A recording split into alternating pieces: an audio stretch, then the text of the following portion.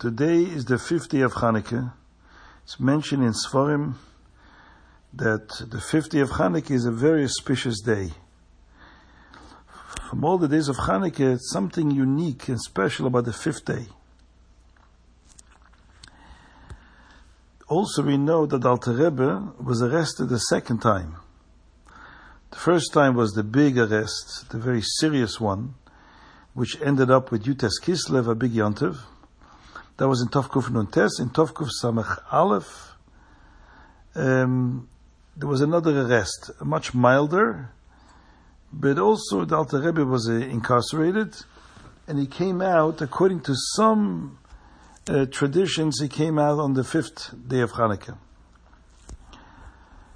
In Beis Rebbe, the Sefer Beis Rebbe says it was the 5th day of Hanukkah. So the Rebbe explains in a Sichem, the fact that the Alter Rebbe came out on the 5th day of Hanukkah means that the day of 5th day of Hanukkah has a unique, auspicious quality to it. This is why that day the Alter Rebbe came out of prison. So the Rebbe explains like this, that in essence, the 5th day of Hanukkah has something unique, which would appear somewhat in a negative way, in a negative direction, that the 5th day of Hanukkah can never fall on a Shabbos. It says Rosh Chodesh Kislev can never fall on a Shabbos. And the 5th night of Hanukkah is the same day as Rosh Chodesh Kislev, same day of the week, so it cannot fall on a Shabbos. Now about Shabbos, the Medrash says that if you look in Chumash Bereishis, in the beginning of the story of Yesheshis Yemei Bereishis, in every day, by every day it says Vayera Vayiboker Yom Echad, Vayera Vayiboker Yom Sheni, all the way till Yom HaShishi.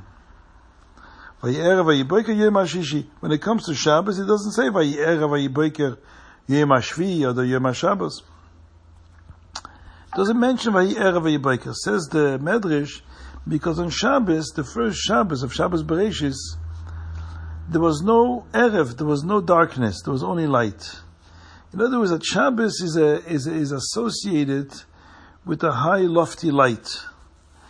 So if there's a day of the week, a day of Hanukkah, that doesn't fall on Shabbos, it means that year, it didn't come out on Shabbos.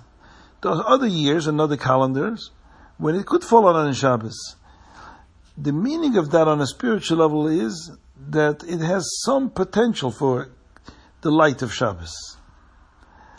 But when we have a day on Hanukkah which can never fall on Shabbos, it means that it is so far from the light of Shabbos that it is never even a potential for it to be on a Shabbos.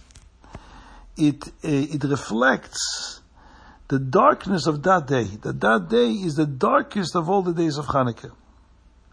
So the 5th day of Hanukkah, when we light 5 candles, we're illuminating the lowest darkness possible from all of Hanukkah. In other words, the power of the light of Hanukkah, which we mentioned already in earlier posts, is that it has this unique ability not only to overpower the darkness.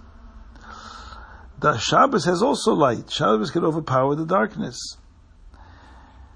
But the Hanukkah light is so unique, it doesn't overpower the darkness.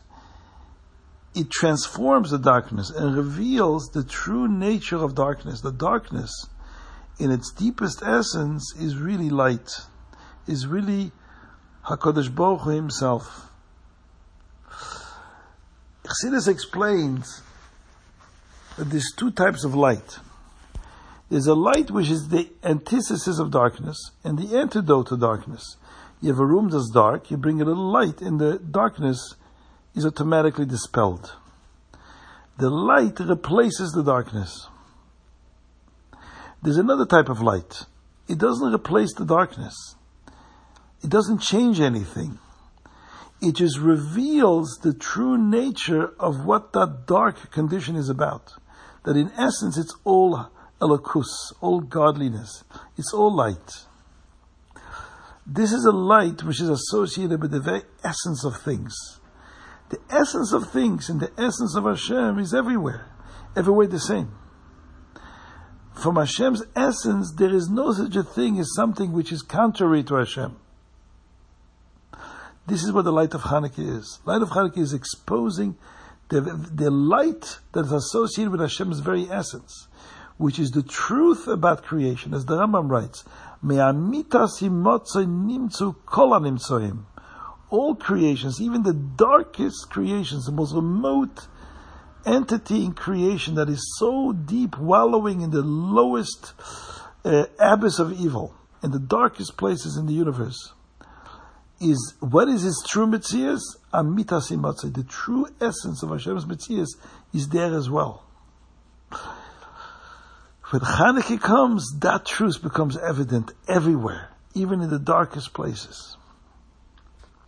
And that becomes most blatantly displayed on the fifth day.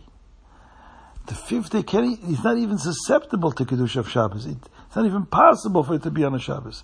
That even there, the light of Chanukah penetrates that darkness and transforms it into light. This is very much in line with what we mentioned in an earlier post from other tzaddikim, the Chedush Orim and other Sfarim. The famous Gemara that talks about the types of oils and wicks that one can use for Chanukah. That although the halacha says that there are certain wicks and oils that are so poor when it comes to kindling, to burning, they don't do a good job. So you're not allowed to use them for Erev Shabbos, but you're allowed to use them for Chanukah, even though these are poor quality wicks and poor quality oil. Psilas ushmanim she'ei madlik lehem b'Shabbos madlikim behem b'Chanukah. And the Sfarim explain that the deeper spiritual meaning of that statement is that there are wicks and oils. That's a neshama. Neshama is called Ner Hashem, a candle with oils and wicks, which cannot be lit on Shabbos.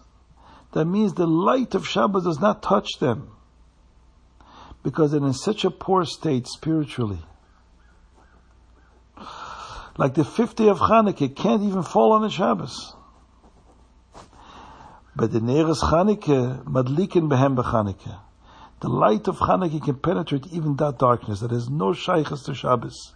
The light of Shabbos will not touch them. A freilichen Chanukah.